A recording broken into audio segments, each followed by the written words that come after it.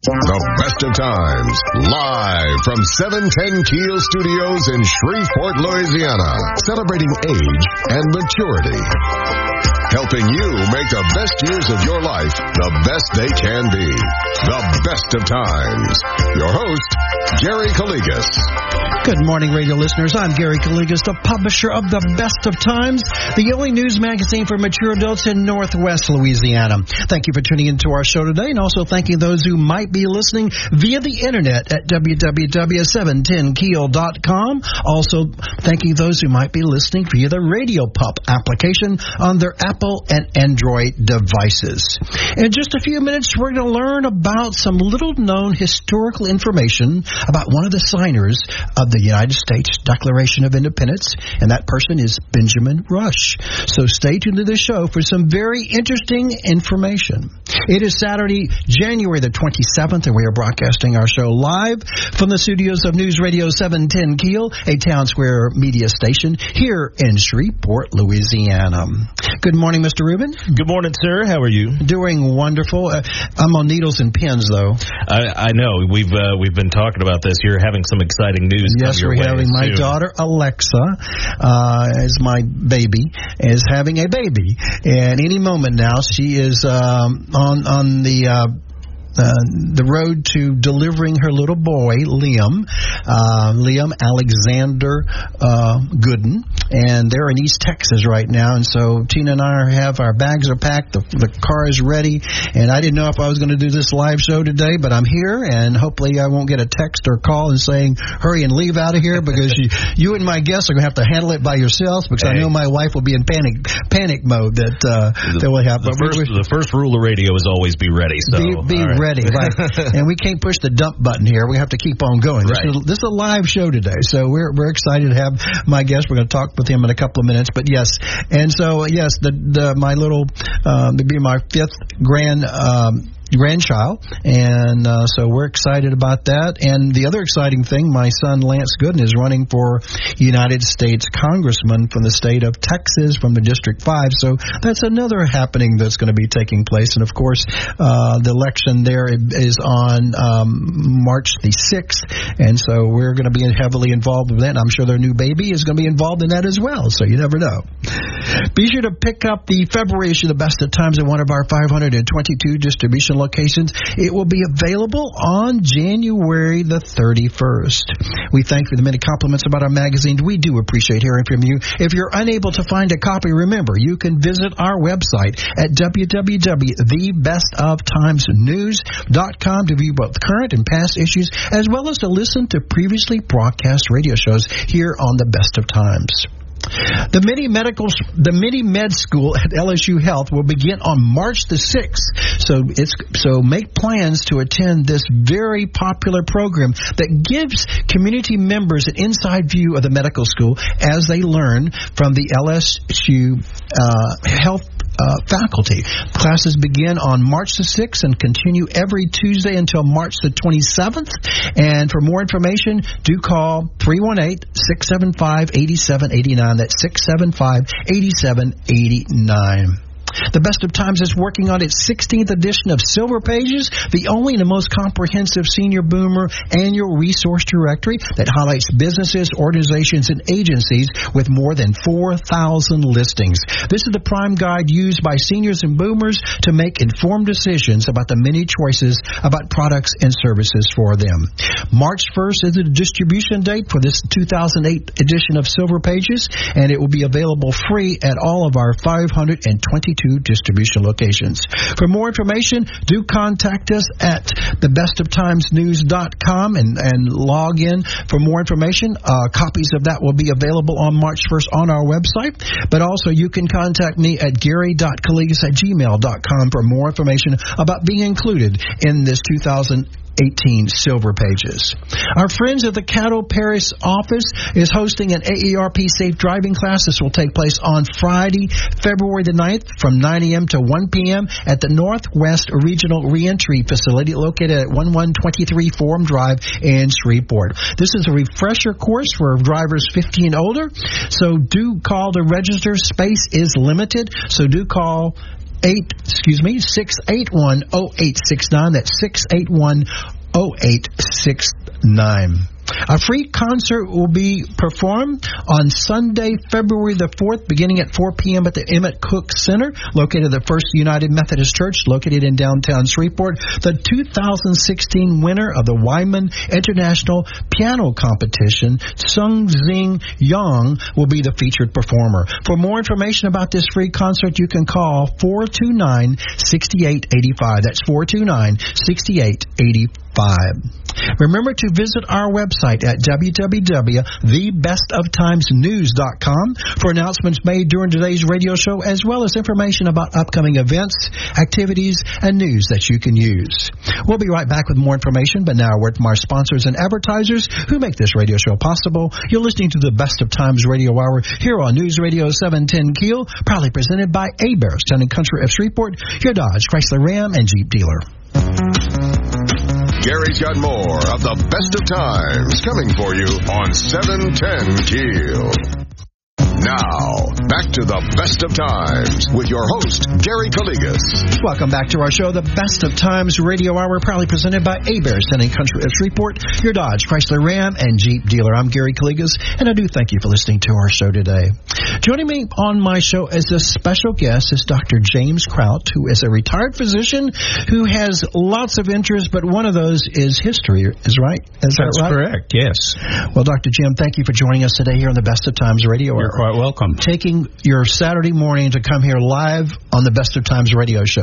Oh, well. I compliment you for doing that. It's a tough thing to get up in the morning, right? Now that you're retired, and you know, you're going to be sharing today a little information about one of the what I call it unknown signers. He was a signer of the Declaration of Independence. That's Benjamin Rush. But before we get into that, give us a little bit background. I'm fascinated by your background. Well, I was a physician for 40 years in Austin, Texas. 40 years? You started when you were very young. About 10. Yes. No. Was a physician for 40 years, practiced rheumatology there. Oh. And when I retired, we decided to move closer to our children, one of whom lives in New York and the other one in Shreveport. So we chose Shreveport for obvious reasons. New York is complicated living. Very complicated. Lots to do up there, but very complicated. Lots to do. Nice place to visit, but I would want to live there.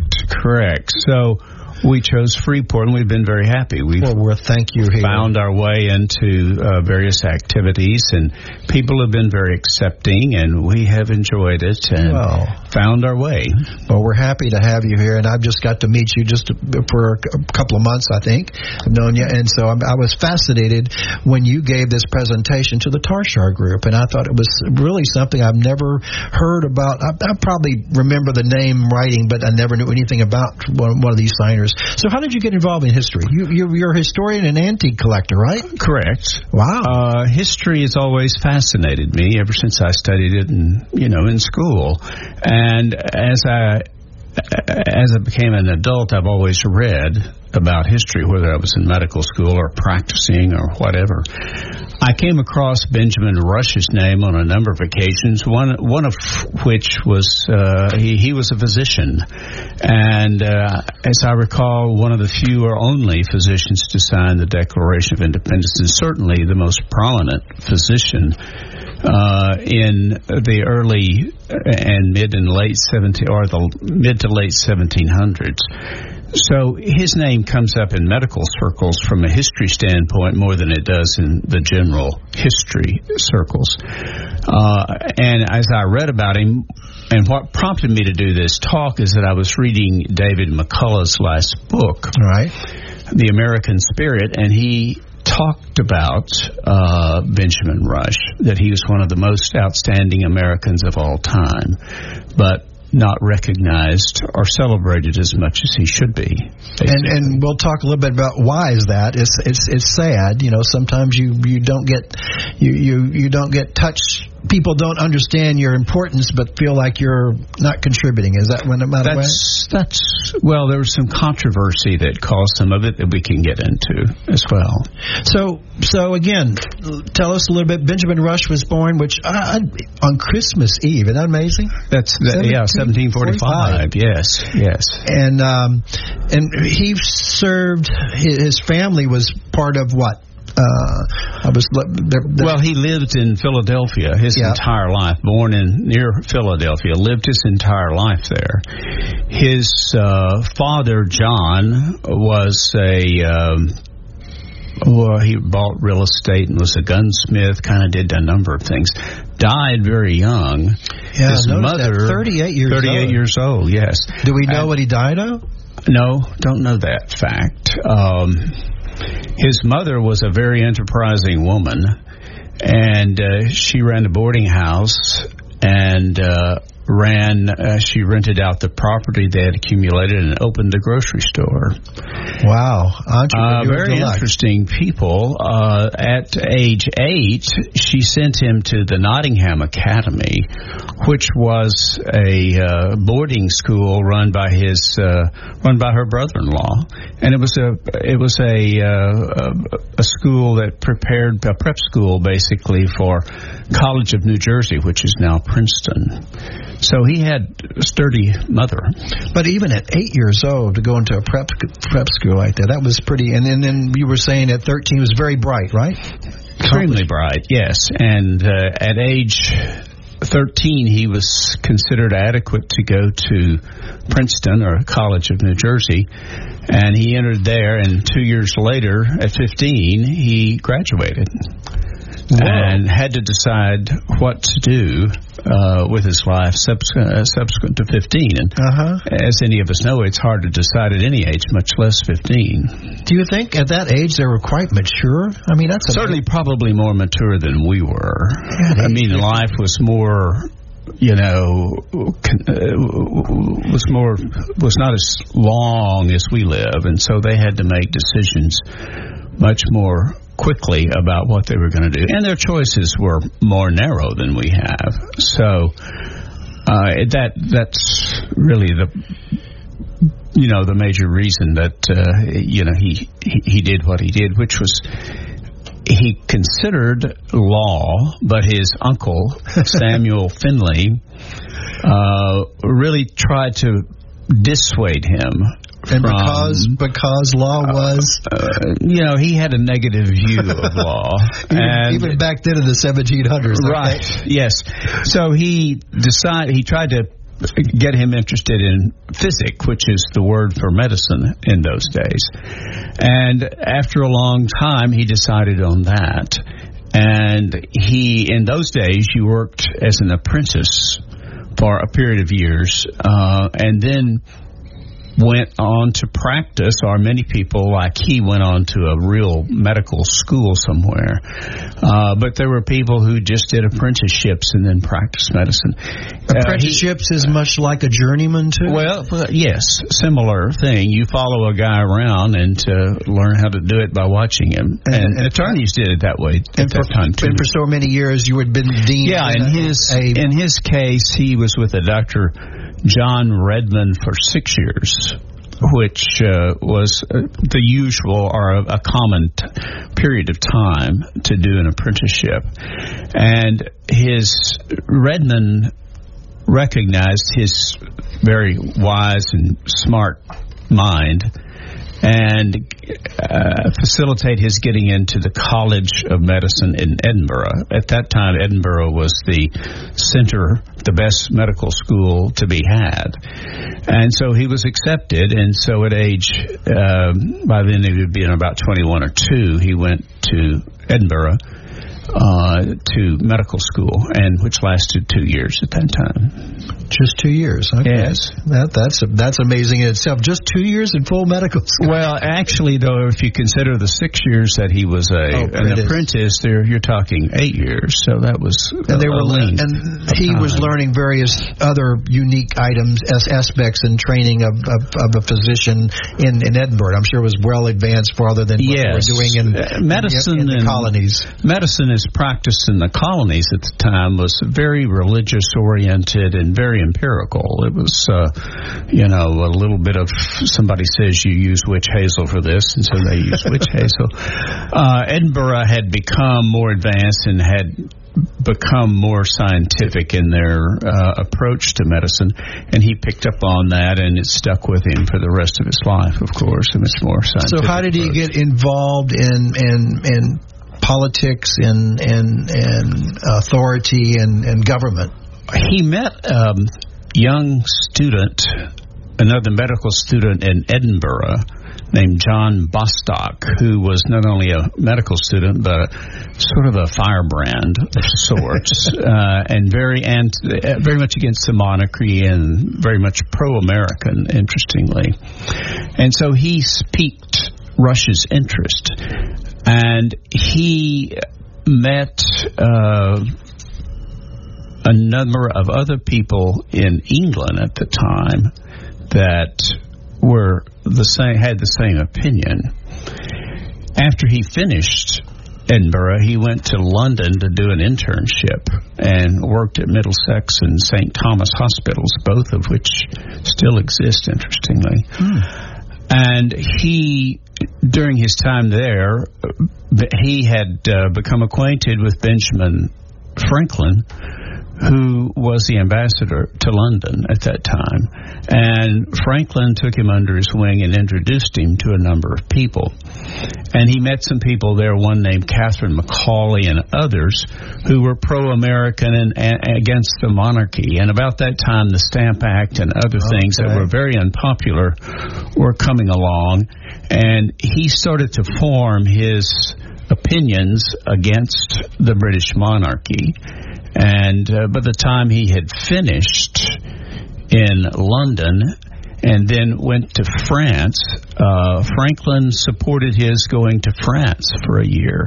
And there he met some Dubourg and others who were members of the French Enlightenment, and they were as well anti-monarchy. And so he formed this opinion over a period of time and became an anti-monarchist, and was very much interested in what we call the United States now being independent. And he also formed the opinion that war was inevitable to obtain that. And didn't he also do, I thought it was fascinating, he encountered the first free dispensary for the poor. In France, when he was there for a year, he encountered that, and that was not the case in the colonies at the time, or I don't think in England. But he saw that, and when he came back, he founded the first free dispensary in the United States. Wow. For medicine. How touching was that? That was another hierarchy thing that people probably don't know. Yeah, he was a very enlightened, I guess, person, a member of the American Enlightenment, actually, as it turns out. Okay, so then I was fascinated. He recruited Thomas Paine? He did. We all know Thomas When he Paine? came back and went into practice in Pennsylvania, he was still very interested in independence. In medical practices back then, Doc, there weren't specialties. Was it generalization practice? It was generalization. Yes, you did deliver everything. babies and everything. Correct. Right? The whole Correct. gamut. You did. You did everything. Wow. That's fascinating. That could happen today, right? Yes. It could, but it would be challenging. I mean, enough was not known to really warrant that at the time. So his influence on Thomas Paine caused what? Well, he recruited Thomas Paine to write, who was a good writer actually, and he recruited him to write a series of articles against or for going to war against Britain over independence.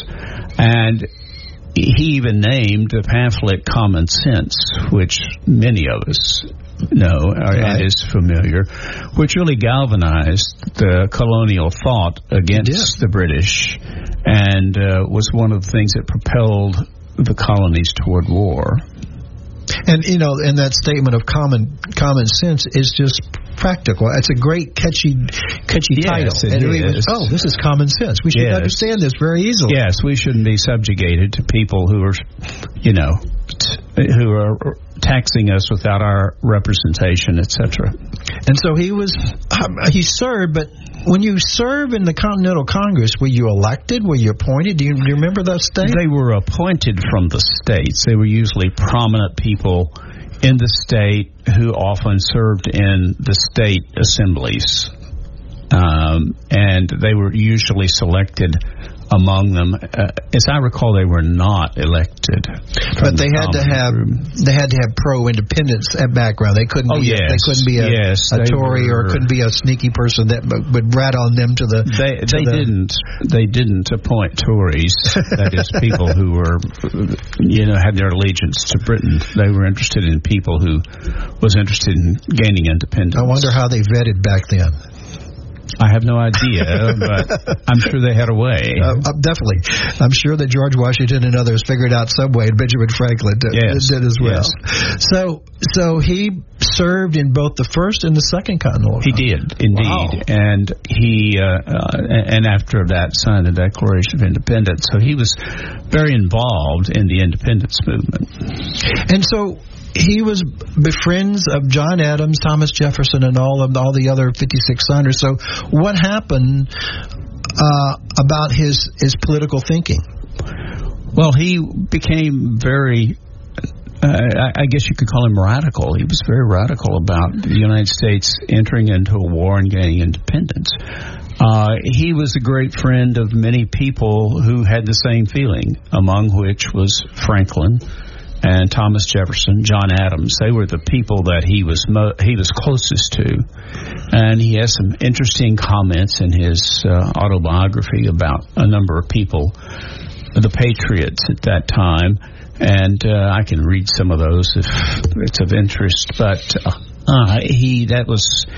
interestingly, he became so close to those two that John Adams and Thomas Jefferson, in their old age,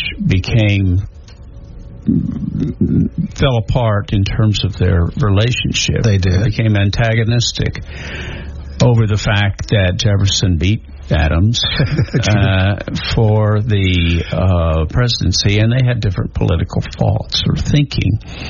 But it was Rush who facilitated their reconciliation in the end. So he was that type of friend and close to both of them. Wow. Well, he knew how to win. But I thought was another fascinating thing about Patrick Henry, about the letter sent, right? Well, if you think about the times, if you signed the Declaration of Independence, the 56 people that did, their neck was on the line. If they lost, they were going to be hung by the British as traitors. So they had a keen interest in things going well with the war. In the early part of the war, Horatio Gates had a very big victory at Saratoga, right. And his army was more organized than Washington's was at the time, in the opinion of several people. And so Rush was very concerned about that because Washington had very few successes at that time. So he wrote a letter and sent it to Patrick Henry, who was the governor of Virginia at the time, questioning Washington's ability to lead the army and lead them to success. Henry sent it to George Washington.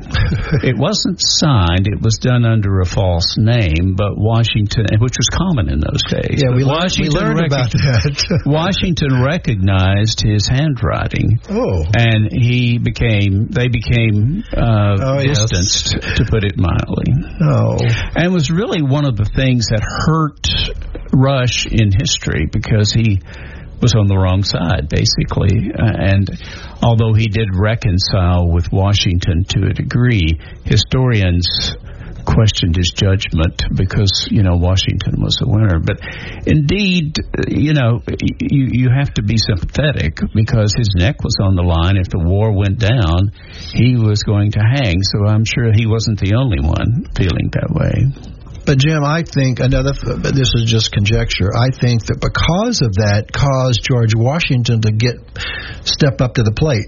He might have been lackadaisical. I think. Yes, hard to know. I'm not. Yeah. That's not recorded in history well. But he probably took that criticism to heart. I would expect. I would expect that too. That would be a psychological advantage. Yes. That would cause him. Maybe this person who knows more. He's part of the gang, knowing all the part. I might get another opinion here. Yeah, and Rush was very prominent, particularly in Pennsylvania politics. So it was not just a slight of sorts.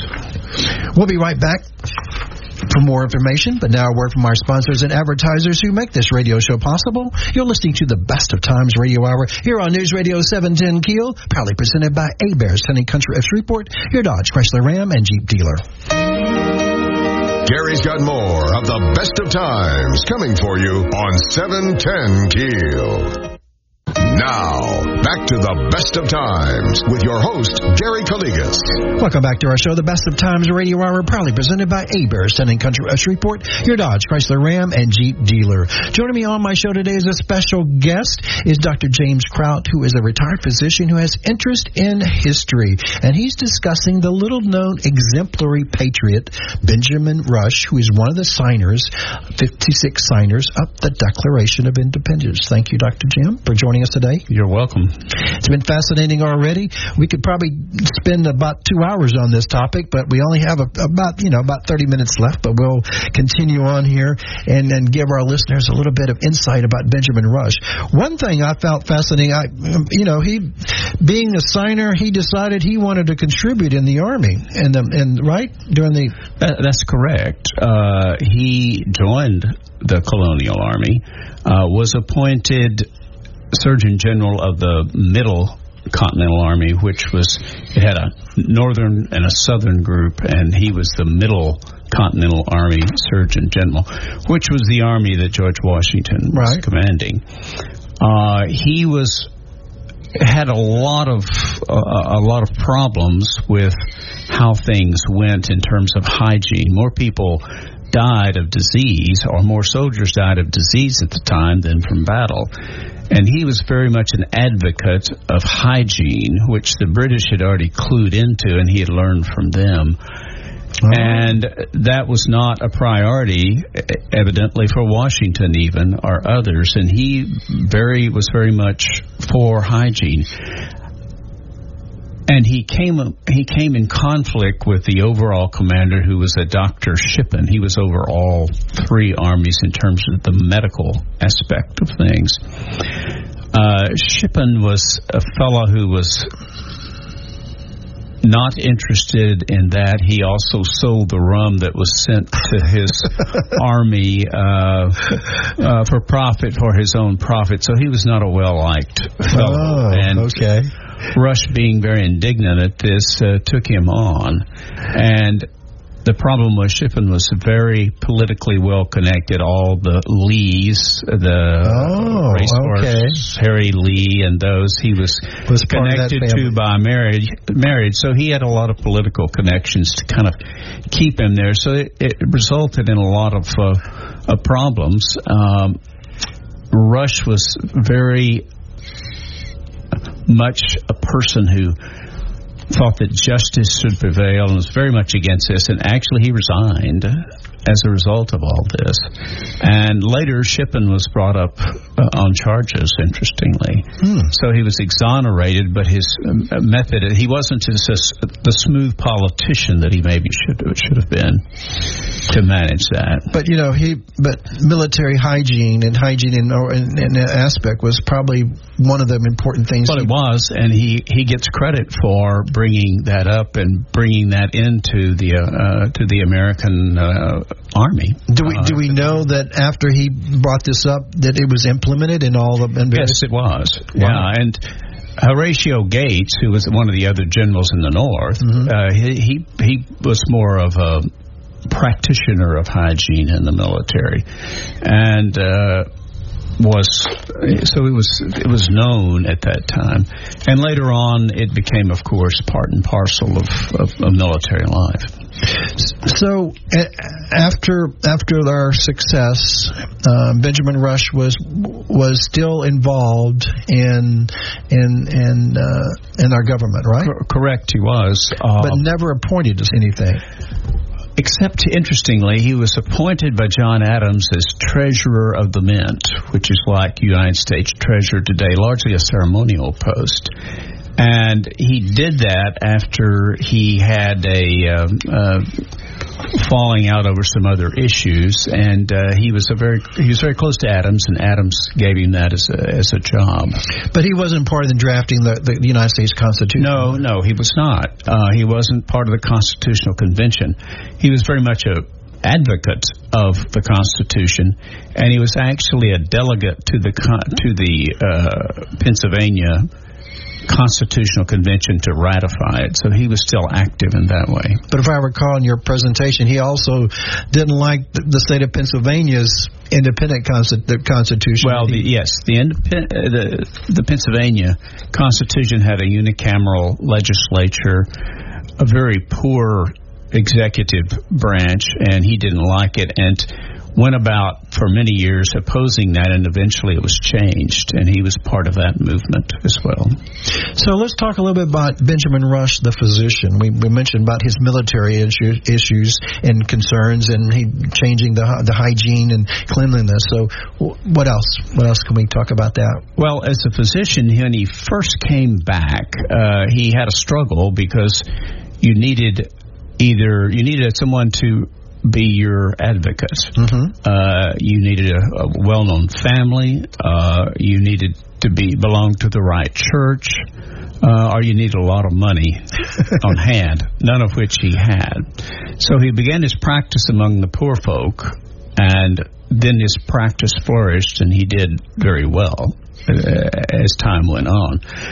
He had some controversy, though, in his practice. At the time in Edinburgh when he was studying, Cullen, who was one of the leading physicians there, advocated bloodletting and purges as a means of treatment. Now, those seem ridiculous to us today, but perhaps there's some things 200 years from now will seem just as ridiculous to those people living 200 years from now that we do. So it's hard to criticize that, but that was the leading thinking medically of the day.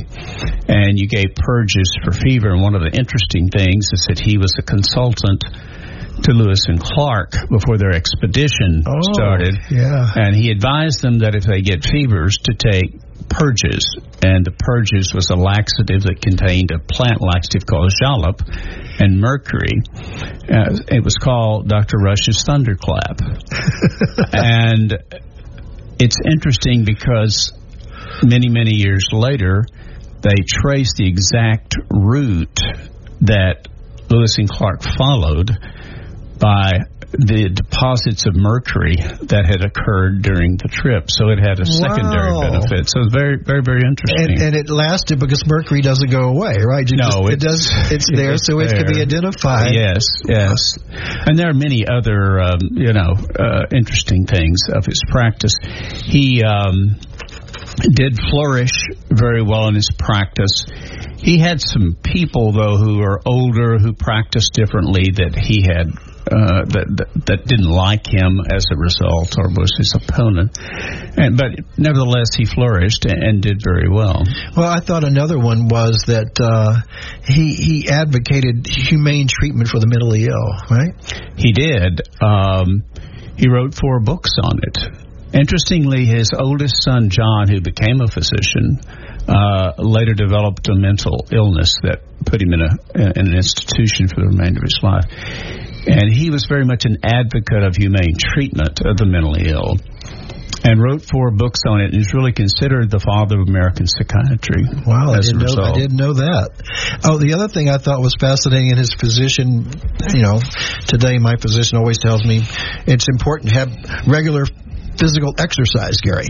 And, yes. and this was back in the 1700s. Yes. He was an advocate of many things, including occupational therapy and physical exercise and those things. He was an enlightened man and forward-thinking man. Okay, what about his involvement with the 1793 yellow fever epidemic? Well, yellow fever was a big killer in those days, and Philadelphia, where he was practicing in 1793, had a yellow fever epidemic. And it killed 10% of the population before it waned. And at the time, there was no knowledge that yellow fever came from a mosquito bite, and it was just all unknown. He theorized that it was something indigenous going on in Philadelphia to cause this. This wasn't coming from outside, people communicating it from outside. There was something indigenous, and that caused problems. Number one, he had a number of physicians that disagreed with him, but mainly the merchants. This epidemic was so severe that it hurt them economically. The people who would come into their port would skip their port simply because they didn't want to catch the yellow fever, since it was indigenous and you could get it from something there that was mosquito bite, but they didn't know it. They didn't know what it was. So it hurt their economy greatly, and they blamed him because he was well known and a leading advocate of that thought. So he got into some problems relative to that. And so, in that fearing, he got fewer patients. But he was back. No, he didn't get fewer patients as a result. He was just criticized roundly, and his stature was diminished. No, many physicians left during the epidemic because it was so severe, and they didn't want to catch it. And he was one of the few that stayed behind. Sometimes he'd have 100 to 120 patients a day to treat. So he didn't have economic loss as a result. So he was an active and famous medical educator as well, right? You were talking about many of the professors. He was appointed at the University of Pennsylvania, and then which later had its own separate medical college. And he had professorships in both. And he studied chemistry a great deal in Edinburgh as part of his training there, and he wrote the first American textbook on chemistry. And he was influential in a lot of circles in medical education at the time, and over his lifetime was responsible for training some 3,000 physicians. So he was a very active Quite man. active. I just can't fathom, even in today's standard, how can somebody do so many things and have a time for for all these multiple tasks? Right. And he didn't have the activity of computers and cell phones and all this multitasking equipment. Correct. And to handwrite a book, we're not talking. Typewriters, I don't think they were invented back then. No. So he was handwriting this with pen and. Well, I don't think things were as highly regulated as they are now either. So you could move faster in some respects. So I want to know what your opinion. How did he get fascinated with diseases of animals? He must have had a dog or cat that got sick. Do you think so? You're right. Probably did. I'm sure.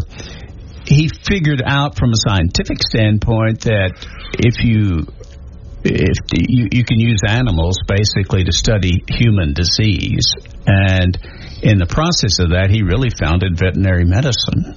It was an indirect founding, so to speak, because they were using animals to try to study the effects of diseases on humans, but in the process they figured out what they could do to help these poor dogs and other animals.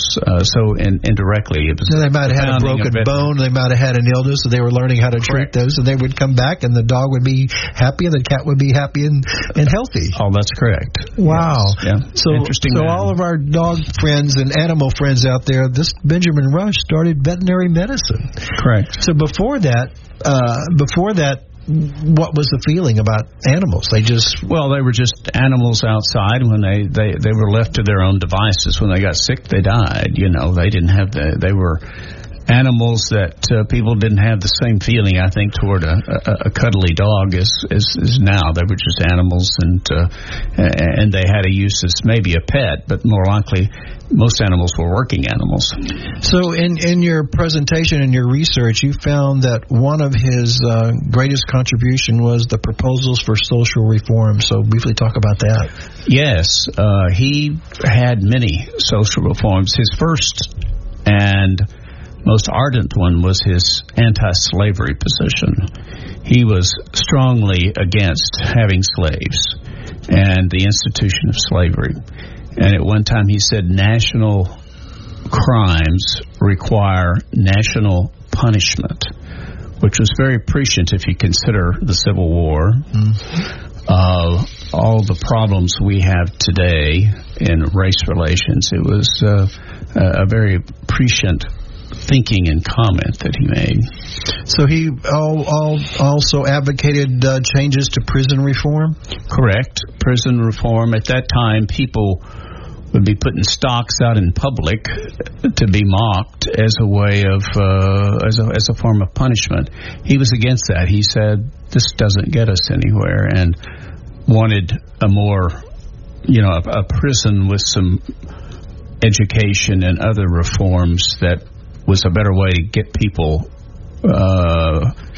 to be better, good citizens. I remember your comment, his outrageous public punishment. Even the stocks and the flogging was not a good way to rehab felons, right? Correct. Wow. So that was his, and his I think one of his greatest proposals was on education. He was a very big proponent of educating the masses, and was very instrumental in Pennsylvania getting that done. He thought that a knowledgeable and educated population was better at preserving a democracy than other types. And so he was a very strong, and he proposed a school for every town that was supported by taxes, and before they'd been all private and all paid, and it was all different. So he's the father of modern education to some degree. Wow, another accolade for him. It's just this is just like fascinating. But the other, when you mentioned this, I said, what? He thought about this, the evils of tobacco and hard liquor. Yes, this was back in the 1700s. Yes, and was not they understood, of course, if you drank too much, you became a drunkard, but they didn't have the same understanding about what tobacco does. But he just thought it was, because it was such a habit-forming thing, he could not see that it really did any good. And so he was much against both of those. The other thing I thought was interesting, he was a devout Christian, right? Yes, he was. Interestingly, when he was born, his father was Episcopalian, his mother was a Presbyterian, and he adopted that strong Presbyterian thinking at the time when he was a young man. That changed over time, and he became much more liberal in his thinking, and he went to many different denominations, and really became very interested in religion and being a good Christian, but he didn't espouse the particular church's doctrines as being important. And it is very interesting. In the end, he became an Episcopalian and is buried in Christ Church Cemetery in Philadelphia. Well, thank you, Dr. Jim, for joining us today here on the Best of Times Radio Hour. This was fascinating. We were talking about Benjamin Rush. So, again, I appreciate you coming on the show to talk about it. And thank you again. You're welcome. We'll be right back with more information, but now a word from our sponsors and advertisers who make this radio show possible. You're listening to the Best of Times Radio Hour here on News Radio 710 Keel, proudly presented by A-Bears, Hunting Country of Shreveport, your Dodge, Chrysler, Ram, and Jeep dealer. Gary's got more of the Best of Times coming for you on 710 Keel. back to the Best of Times with your host, Gary Calligas. Welcome back to our show, the Best of Times Radio Hour, here on News Radio 710 Keel. Thank you for listening to today's show. Hope you join us next Saturday at 9:05 a.m. for another interesting show to benefit you or your loved ones. We do thank you for listening to our show today, and we also ask you to please support our advertisers who make our monthly magazine, The Best of Times, possible, as well as the advertisers of this radio show. Don't forget to pick up your personal copy of The Best of Times at one of our 522 distribution locations. May God bless you and your family. God bless America. Have a great day and a great weekend. Thank you again for listening to our show. I'm Gary Calligas, wishing you and yours the best of times both today and every day. Have a great day. You've been listening to the Best of Times on 710 Keel. Join us again next Saturday at 9 for the Best of Times. This is News Radio 710 Keel, KEEL, Shreveport-Bossier.